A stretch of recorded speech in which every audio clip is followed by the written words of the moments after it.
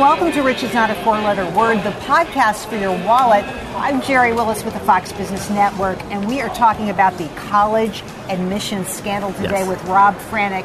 He is editor-in-chief of the Princeton Review, who has, I'm sure, a thing or two to say about this. You and I have talked about education a lot through the years. Yeah. This is astounding. Yeah. Your first reaction to the story that 50 people have been arrested for bribing officials for faking results on tests, standardized tests. Your reaction? Despicable, deplorable. I mean, when we've talked about college admission in the past, we've talked about the quantitative metrics and the qualitative metrics, not sort of hoodwinking that system and bribing both testing centers as well as admission folks or athletics through admissions, to get students' way. I mean, I am just overwhelmed by this. You sound flabbergasted, Yeah. but my question is, how could we have not? It sounds like it was pervasive, that it was happening in a lot of places. Yeah. And I keep hearing we're going to hear more names. Everybody's talking about who's next to come out in this bribery scandal. I hear you. What doesn't surprise me, and when we've spoken in the past about Princeton Review, it's the idea of so much stress in the process. We know students are stressed over the amount of debt. We know they're stressed over the SAT and ACT, over filling out college admission applications. But I felt like this process was still a qualitative and a quantitative human process that 3 million students who are college-bound this year are going through, not just a select few who might be blessed and wealthy, to actually circumnavigate that system. To that point, we talk to a lot of mom and dads out there. Absolutely. Their kids they're trying to get into schools. The price tag on these college educations through the roof. Yep. The most recent numbers, $26,000 for an out-of-state public school, $35,000 for 1 year of a private college. Totally hear you. What can you tell Americans about, the fairness of college admissions? Is it fair? It sounds like not fair at all. Well, I totally hear, and I could understand how people could come to that conclusion, but just to sort of level set this, 3 million students are college-bound this year. 70% of them will get into their first-choice schools. Between 70 and 80% will go to their home state, their home public university, right? So now we're talking about a cohort of about 100 prestigious, great brand name schools that we all hear about that are named in some of this. Everybody wants to get into.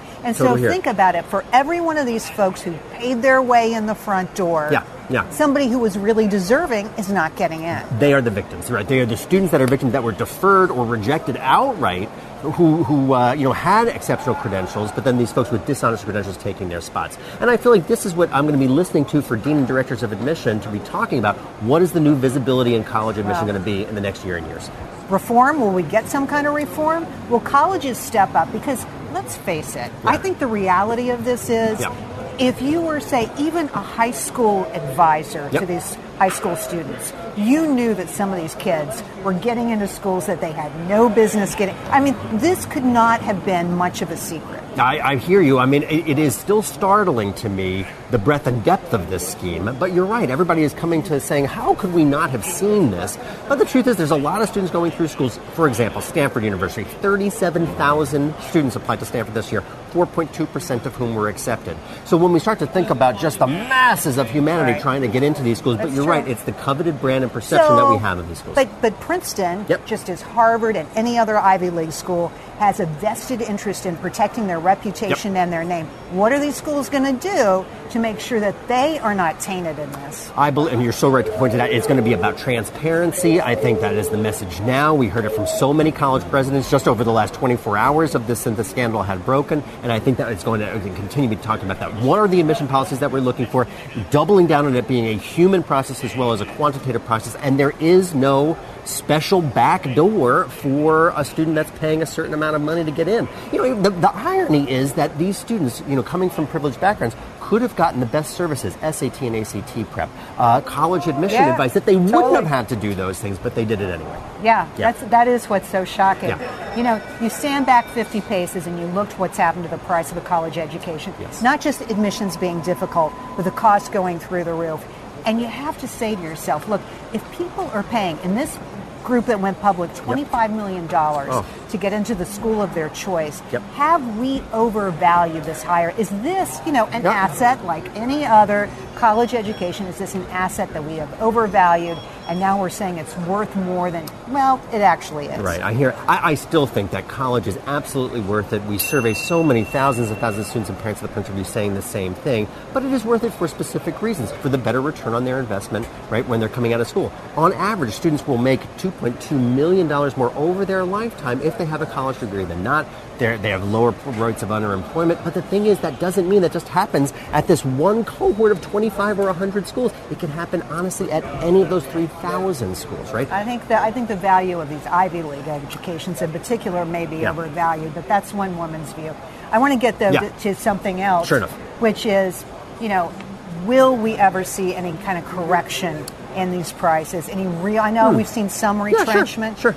But will we see real retrenchment? I wish to say that the answer is yes. And you're right, there are a handful of schools, leadership schools, Little Drew University out in New Jersey. Actually, my alma mater scaled back their tuition 20% over the last 12 months of time. And there are a handful of schools that are doing that. But what I think that we're seeing is more visibility into the financial aid process as well as the admission process, right? And I'm looking forward to that conversation. Right. I wish to say that schools were going to scale back their tuition, but I think what we're going to see more discounting, particularly from students from particular cohorts, and that's what we're going to be watching for on my side. Particular cohorts, what does that mean? Yeah, well, there are new students coming into the process. Lots of them are first-generation college. Most of them, many of those students are Latinx, representing Latino, Latina, coming from 4 states, California, Texas, Florida, and Arizona. So very different from a traditional, let's say, Northeastern student now as well. So that population is shrinking while those 4 states are growing.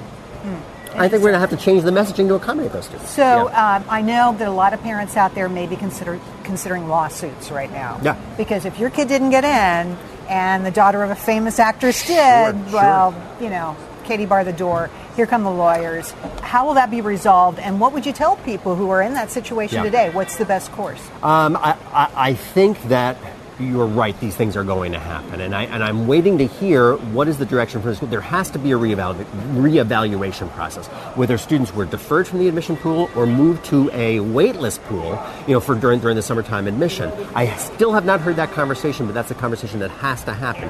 What is going to be the strategy or the protocol from schools named in the indictment or involved in the indictment in some way about reevaluating those students? Do you have any clue of what they're going to do? Are there any early signals? I don't know. There has to be some reevaluation, but I don't know how to say that in breadth and depth, with guidance from the schools. We don't have the guidance yet. One final question. Yeah. How different is this really from deep-pocketed parents who put a ton of money down? They give money to the schools, the kids get in, or it's a legacy at Harvard. I went there, now my kids can go there.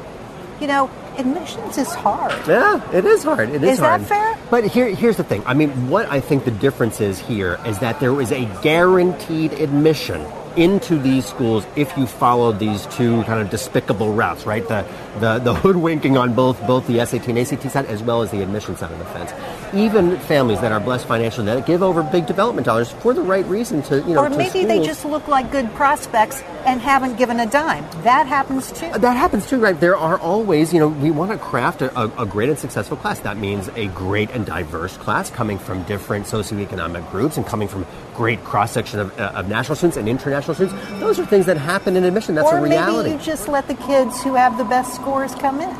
Well, I mean, there are quantitative metrics. You're right, you have to. I mean, the two biggest quantitative, and we talked about this in the past, GPA rigor of your courses, SAT and ACT scores, are still the biggest gatekeepers, Jerry, for those 3,000 schools that we keep referring to. So you see a very big difference between people who are getting into these schools because their legacies or mom and dad gave a bunch of money and cheating to get in. It is absolutely, I see a big difference because there's no guarantee on this side of the fence. And I think any school dean of admission, director of admission will say that same thing. But this other route that we've been hearing about through the scandal was a guaranteed admission, if you're paying some sort of a fee, and as despicable as those things are. Absolutely. Next steps, what do you expect to hear on this story? I am going to listen for, again, visibility and strategy. What is going to happen not only for this cohort of students in the process now, but as we know, there's a ton of students that are just college bound now, just entering high school and advancing into high school. It's them that we have to craft a message for what's going to happen in the process. Or they're going to lose faith in the system. They're going to lose faith in the system. Perception is going to. I'm not going to study that extra hour. What is it? Well, you're not going to pay $25 million to get me into school. Yeah, no, right, exactly. Well, I hope that doesn't happen. I hope that, again, I believe this down to my toes. This is a human process. It has quantitative metrics in it, but it is a glorious and it is an ethical process for the majority of schools. And the majority of students are not faking their way in. But I want to hear that same message from deans and directors of admission. Rob Franick, good to see you, my friend. Pleasure. Always a pleasure, absolutely. Thanks for listening to Rich is Not a Four-Letter Word, the podcast for your wallet. We just heard from Rob Franick, editor-in-chief of the Princeton Review, about the college admissions scandal. Prosecutors have announced that 50 people took part in a scheme that involved cheating on standardized tests or bribing college coaches and school officials to accept students as college athletes, even if the student never played that sport. 2 Stanford University students filed a federal lawsuit seeking class action status against the universities named by prosecutors. Franick, who counsels students and parents about how to gain admission to highly competitive Ivy League schools, described the scandal as despicable and deplorable. He also said this: if you're the parent of a student applying for admission for next fall, don't despair. 70% of the 3 million students applying for admission will get into their first choice school. And this, statistically, college grads earn $2 million over the course of their careers, much more than non-grads. What's more, college grads have lower rates of unemployment. Also, watch for college admissions administrators to provide more clarity and transparency into admissions protocols.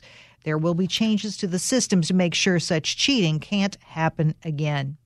Take a listen to the podcast. Follow me on Twitter at Jerry Willis FBN and on Facebook, where my handle is Jerry Willis. You can also find me on Instagram at Jerry_Willis. Bottom line, I want to hear from you. What money issues do you want to explore? Tell me and we'll get it on the podcast. Have a great day. And remember, rich is not a 4-letter word.